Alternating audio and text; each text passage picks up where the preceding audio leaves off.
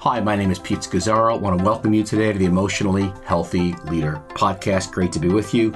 Our title today is Become a Leader Who Cages and Tames Tigers, Part 2. And actually, I'm going to focus on taming tigers in particular and creating healthy culture. And I want to talk about the 10 top questions that come to me repeatedly around this issue of creating healthy culture and taming tiger behaviors that are unhealthy. Now, once I began this journey of emotional healthy discipleship in 1996, that's actually when I began to even address tigers and tiger behaviors in order to protect our values and culture. And the reason I didn't do it prior to 1996 was I was just very unaware. I had low differentiation. I needed validation from people so much that I ran away from conflict. I was very averse. I was unaware of my own family of origin, genogram material, and I didn't do feelings. So like many ministries, and I led one where we had a rhetoric of values that came out of our strategic meetings, but we didn't do the hard work of actually following through on them and make sure that we were embodying them and living them, especially as a leadership. And then our success, we kind of took the Western culture's definition, which was, hey, our numbers are pretty good, and so we're good. Why rock the boat too much? So last week, I talked about a parable or a fable by Ed Friedman called The Friendly Forest as a place to take off on my comments. And I'll just retell the fable very quickly here and then transition into the taming of tigers. So the fable of Ed Friedman goes like this, that once upon a time there was a friendly forest that lived all kinds of animals. And a lamb was there that found out that the leadership had let into the forest a tiger that wanted to live among them. And so everyone was very happy. But then every now and then a tiger would emerge in the woods and growl towards the lamb. And the lamb was very uncomfortable about this tiger being part of their community. And every time she tried to go on to her life as usual, they said, maybe you're being too sensitive. Friends say, don't worry. That's just how tigers are. No harm has really befallen you. But then over and over again, the tiger would find herself feeling threatened by the tiger. And so the lamb eventually had to make a decision to leave the forest because the cost for her was just too great. And then the other friends in the friendly forest said, well, surely this whole thing can be worked out. Maybe it's just a misunderstanding that can be easily resolved if we just sit down together and communicate. But then another animal of the forest who was less subtle said, I never heard of anything so ridiculous. If you want a lamb and a tiger to live in the same forest, you don't try to make them communicate, you cage the bloody tiger. And the application of that fable really had to do with the differentiation of leadership. That healthy, differentiated leaders know their values, aren't swayed by pressure from other people, and they have the courage to cage a tiger when necessary out of love for the community. There are cases like that. And that if you don't do that, you're leaving the community open to a lot of harm, and you're missing an opportunity to actually define what is healthy and unhealthy and acceptable and unacceptable within a community. And actually, in those intense moments of those kinds of conflicts actually are gifts from God, given to us to actually mature into more differentiated, more mature, Christ-like leaders. It's the route to maturity. But today I want to focus more on the caging, not the caging of tigers, but the taming of tiger behaviors. In other words, that unless we address behaviors that are not healthy or mature, we actually limit the community's growth into maturity, as well as, of course, the person involved in our own maturity. So we want to create a healthy culture. That's what we're after here.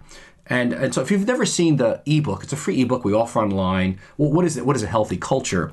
It's called 6 Marks of a Church Culture That Deeply Changes Lives. I want to encourage you to get it. It's free. It's on our website at emotionallyhealthy.org/church culture, emotionallyhealthy.org/church culture. And it lays out 6 qualities of a healthy church culture: slow down spirituality, integrity and leadership, beneath the surface discipleship, healthy community, passionate marriages and singleness, and every person a full-time minister.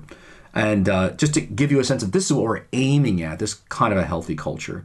But the question is, how do we get there? And that requires the taming of tiger behavior. It's not just the caging of those who are quite serious on the range of pathology or inability to restrain their behavior. The leadership actually has to step in.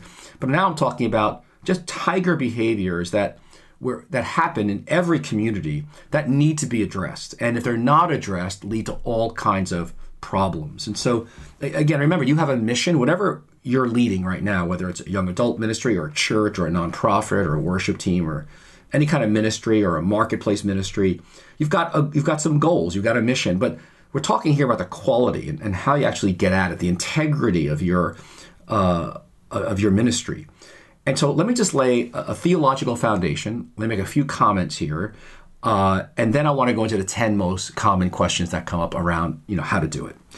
The first is that emotionally healthy leadership, at least, understands itself as we're reparenting people in the new family of Jesus. In other words, we see as our role that as people come to Christ, they come out of their families of origins and culture, they come to Jesus, and they're adopted into the new family of Christ, and they're part of a church, part of a ministry, and that our job as leadership now is to do reparenting, to help them learn, how do I live in this new family? How do I live out practically what Scripture lays out to me in family? So, for example, as a fellow highly critical, I'll call him Joe, just tends to coming out of his family background, he's got a judgmental, critical tone that just comes right out of him. And so to tame that tiger behavior, it's not about caging him and removing him from the community, but it's got to be addressed. And, I've addressed them multiple times. Other people have as well, which is good. And he's slowly changing. And another person, we'll just call him Harry, who does a lot of mind reading. He's got a lot of anger. He's come a long way, but he's had to learn to apply what we call emotionally healthy skills to relationships, because his relationship formation in his family of origin was so twisted. And so even though he's now in his 30s, in conflict, under distress, he would just revert right back to reactivity, anger, attacking, and he had to learn to speak clearly and respectfully and honestly in a timely fashion, learn to listen. He had to learn to say, I'm puzzled, et cetera, et cetera, et cetera. Another tiger behavior that came up recently that needed a reparenting moment was, our church at New Life is very multiracial, and we had an example of one of the persons in leadership saw that we had a table at one of our courses, spirituality courses, that was all Filipino. And it seemed to contradict our values as a church of bridging racial, cultural, economic, and gender barriers. We didn't do it for other ethnic groups. Why is it happening there for Filipinos? And he was ready to just stop in and shut it down and say, this is not how we do things here. Because one or two people had complained to him. And it was very fascinating. And so it was a moment of, if you shut that group down, again, in our context, he was newer in our church over the last few years, didn't have a long history of how that group even emerged to occasionally meet like that. And if you could shut that down, it would have really been violent for the people in the group and for the people who had a long history over decades working with that community. And so it was a moment to do some mentoring and to intervene. And he responded very well, but it took some energy and time to tame what would have been a tiger behavior before it actually happened. And so the list goes on, from someone talking too much in a group that's killing a small group and actually having to, speak to her, aside so that the group is not killed. She doesn't even know it's a tiger behavior. Or another fellow, again, I think a leading group was just not being present, but very gifted, very smart, and having to be talked about. Hey, listen, you need to be present and help them what that might look like and talk about it. So we understand as leaders, we're reparenting people in the new family of Jesus. We're all, in a sense, learning to live in this new family of Jesus. But we're also recognize that this is slow work. This kind of work of creating healthy culture, taming tigers, it takes a lot of time and it's very slow. I was with someone recently on the phone about, he was very concerned about people not following through on commitments. And he was talking about actually ministries around the country. And he runs a large parachurch ministry. And as we talked about it, and him having to have some conversations with people and dealing with power, people dealing with helping people understand that when you make a promise, you actually follow through with it. Your yes is yes, your no is no. But the kind of mentoring in those situations that he needed to do with the people under him was very high level, and it was going to take him time. It wasn't going to happen in a one phone conversation. He would probably need to get in there and do it with them. maybe a couple of times, because what he was asking some of the people under him to do was a very high level conflict resolution, mentoring, lack of integrity moments that happen in ministries very commonly, and he really wanted it to not happen. And I told him I really appreciate it, because this is going to take some time to mentor on this level. And Jerry and I recently just even had a in this whole slowness and things taking a lot of time. We were talking about someone that we've done some mentoring with, and having to really think through, how do we address some of the dynamics happening that we observe in his life, and a couple of emails. And I had to read it carefully, go back to some other emails we've sent, going back and forth, look at trends, pray, ponder. And then I took some first steps. But it was just interesting how even a moment like that took me took a few hours and got me, and now I'm started on a journey of following through. But this whole creating healthy culture, EH leadership stuff, it's just slow and takes a lot of time. And then finally, of course, a third just foundational theological comment is we must embody the culture and the values that we want to create and see in whatever ministry or organization that we're leading. That, as Paul said, imitate me as I imitate Christ. So those are some foundational elements. But let me just jump in now, right, to the 10 top questions around taming tigers that come up when we think about, okay, I'm in this ministry, I'm leading this ministry, but this stuff happens. What do I do? So here's the first question. Pete, I hate conflict. In fact, I have an allergic reaction to it. So this idea of taming tiger behaviors just gives me a knot in my stomach, and I want to run. Well, my response to you is choose your pain, because the short-term pain is going to be a lot less than the long-term pain. Jared and I like to call it clean pain versus dirty pain. Dirty pain is stupid pain. We don't address things, and it just gets worse, and it gets really complicated, and we end up, spending a lot of time and hours and angst about stuff that could have just been resolved much more quickly and easily if we had done it up front. This actually was me. This was the make or break for me. And I realized if I didn't begin to address tiger behaviors in the ministry that I'm leading, that I realize I'm in big trouble. And actually, so to encourage you who are younger listening, I was a lead pastor 9 years.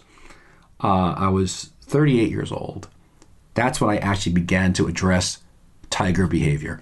I just didn't, because I hated conflict, and I didn't like conflict in my marriage, in my parenting. It all went back, of course, to my family of origin, and I realized that this was God's gift to me, to grow up, to mature, to learn.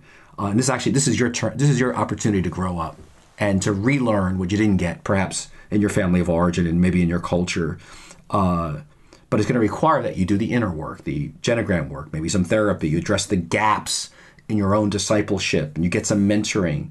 But the tame tigers, you're going to have, you're entering into conflict. And I used to tell God, listen, Lord, I'm too much of a feeler. I'm the wrong person to pastor and lead anyone. And you need someone with a much tougher skin. But then I realized over time, no, it's good that I was a feeler. The Lord doesn't need narcissistic people to just, roll over folks. So I would feel, I think I was softer as a result, but I would feel people's pain. But think about it for a moment. What are your choices? For me, it was either grow up and lead or shrink back and cave in.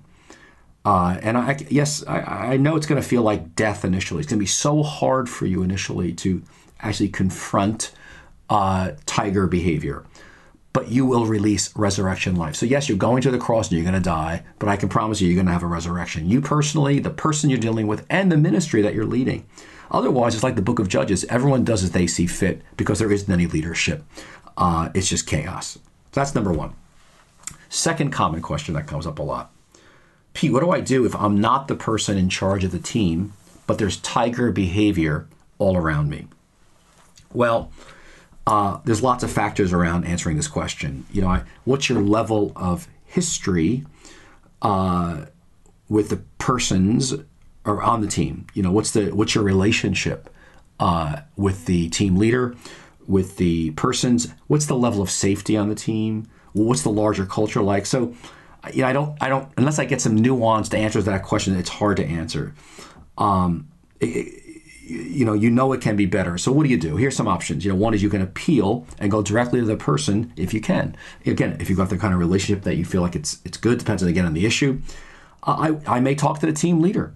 And again, hopefully your motive needs to be really clear. It's really loving. It's not vindictive. And if the team leader is open, he or she may just need some help or encouragement. But again, you've got to make sure your own heart is pure in that. So it's got some complexity if they're on your team. And but if you've got enough relationship, you can do quite a bit with that person. And I in some ways, it's easier for you to go than the team leader sometimes, because you're a co-leader, you're a co-worker, you're a peer, not the person in authority. Okay, what do I do, Pete, if the person who's manifesting tiger behavior is my supervisor? Well. First of all, you got to ask yourself, what is God saying? Now, what's he doing? What's he saying? I mean, for example, there are times when God, I believe, has us under leaders that are not healthy. And he's in it. He's in that. I think of David with Saul. For years, David was under Saul, who was trying to kill him, who was jealous, who was not walking with God. We see that all through 1 Samuel 13, 14, 15, 16, 17, 18, and through the rest of 1 Samuel. And it's amazing how David just submits to him as to the Lord. I just say that because I had for years, and before I became a lead pastor, it seemed like I was under leadership a lot that did not have the gifts or certain gifts to be in leadership.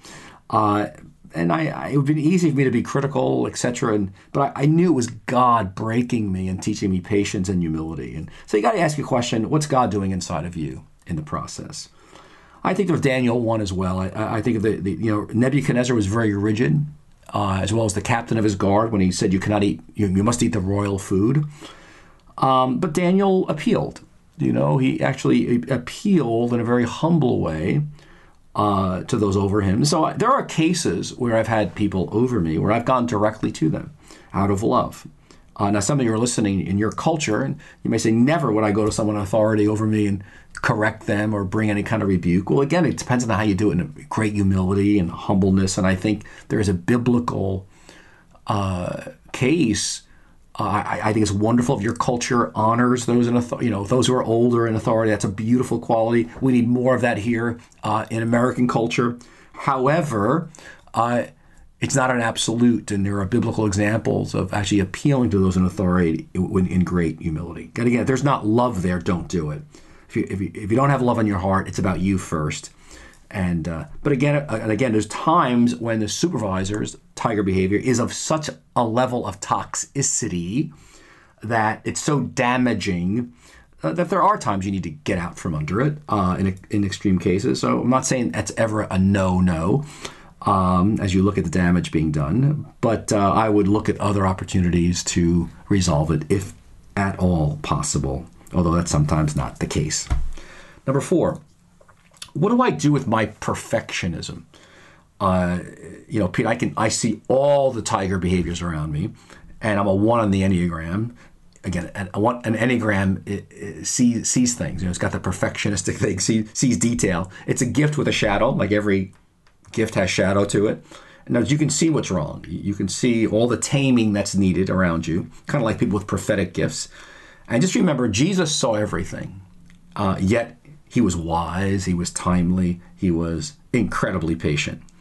I have a bit of a perfectionism in me, a 1 in me. I mean, I'm a 4, but I can see things. And the gift is you can see it. But the factor is, first of all, your maturity and your softness. That is your ability to be patient.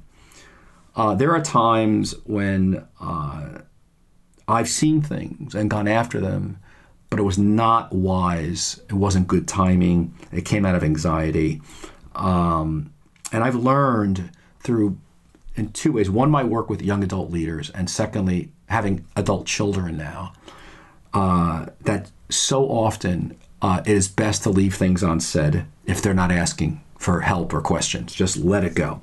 They're not asking because they're not asking right now. They're not interested. They're not open. That's not what God's doing inside of them. And so this, what do you do with your perfectionism is you need a mature friend, therapist, mentor, someone who knows you and can give you healthy feedback, because you can be dangerous.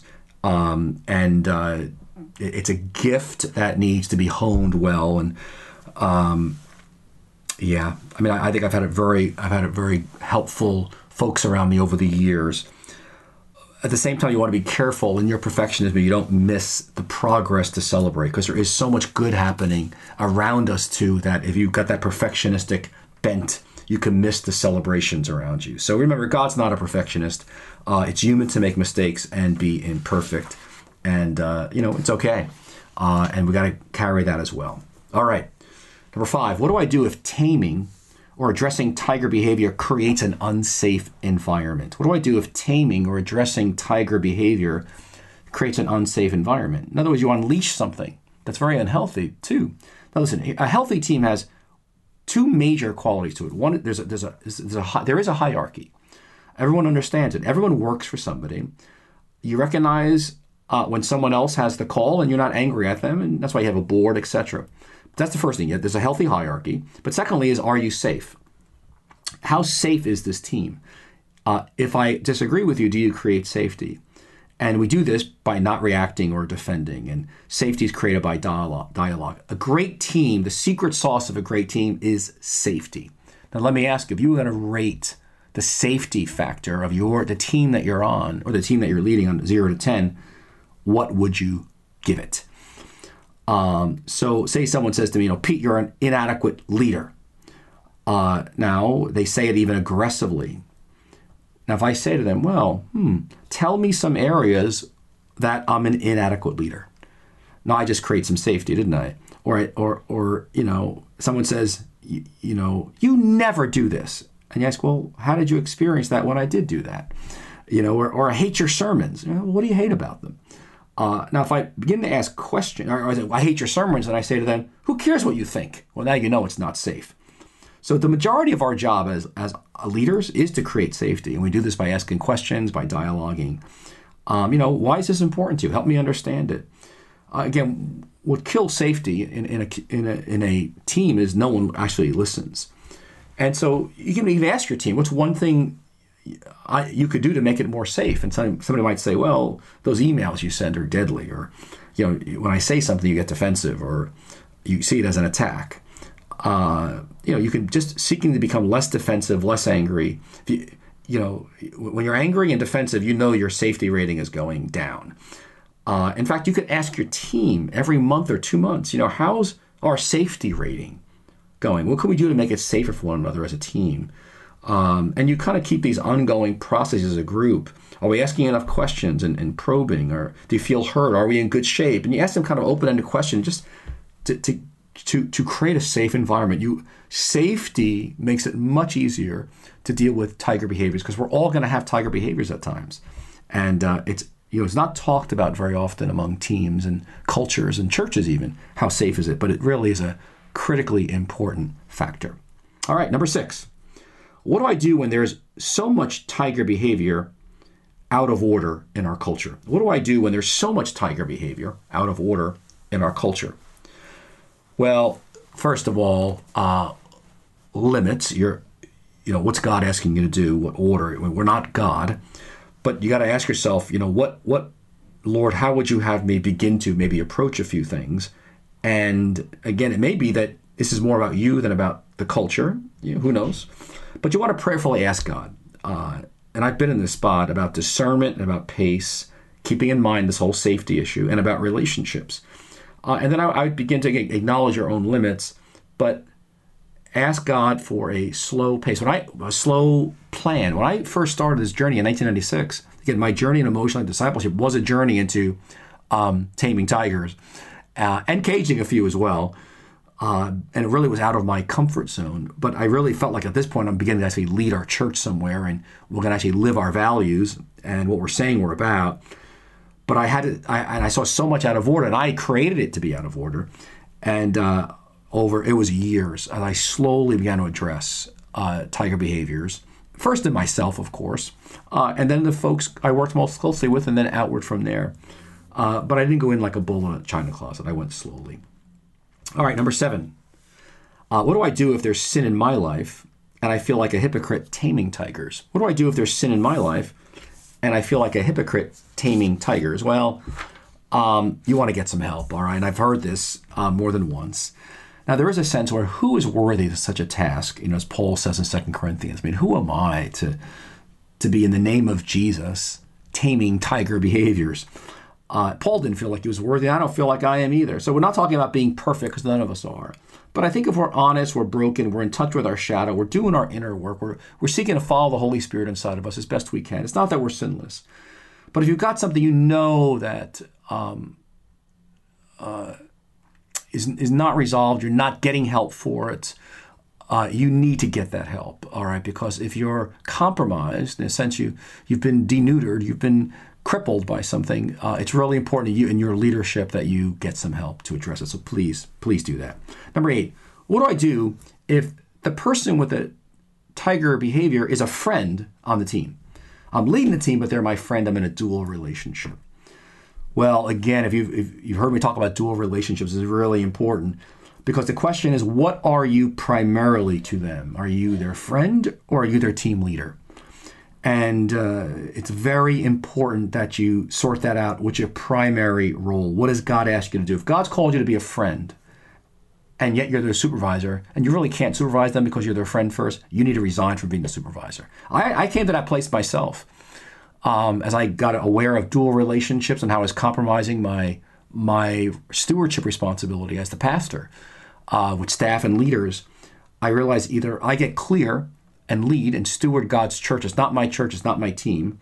It's very difficult to do. I either resign or change the relationship. I chose to change the relationship, and because the church and the ministry doesn't belong to you, it belongs to God. You're going to pass it on to someone eventually. It's like handling somebody else's money. These are God's sheep. It's God's people. It's God's ministry.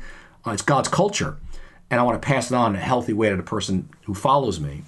But if you want popularity and validation, you're in the wrong kind of work if you're going to be involved in leadership in the name of Jesus. You're saying, I can't do it. I don't have it. And I said that. I can't do this, God. And I want to say to you, with him, all things are possible. God does want you to grow up. You can count on that. And you will gain, you want to seek God's wisdom. You're not going to learn wisdom in a book. You're going to learn it through these kinds of experiences, like seeking to tame tiger behaviors. But let me move on here to the final 2 questions. Pete, what if the person doesn't listen to me that I go to? Listen, I've had that happen to me, and you will have it happen to you. I can think of one where I did finally go to the guy, super gifted. I didn't address stuff that was going on for years. And an issue came up that I knew that if I went to him on this, and I knew I just needed to, and I said, he may never forgive me for it, which is true, he didn't, because he wasn't going to hear it from anybody. But I wish I had addressed it way earlier on when he first started working under me as a leader, but I didn't. So it may be that this is not the best place for them to serve Jesus, and they will move on. And I think that's normal. And that's not so bad. Again, depending on your role, what's the level of their responsibility? It may be something small, and they will get to it later from someone else. So you got to ask yourself, are you the person to address it with them? But if a person doesn't listen to you, again, if you've done it hopefully out of a heart of love, your tone of voice was not judgmental, you did it as best you can in terms of safety, and you've got your skills down to speak clearly, directly, respectfully, and honestly. You listened, you were safe and approachable. You did what you needed to do. Understand that is part of the loneliness of leadership, and that'll be a podcast for another day, because there will be times that people will not listen to you.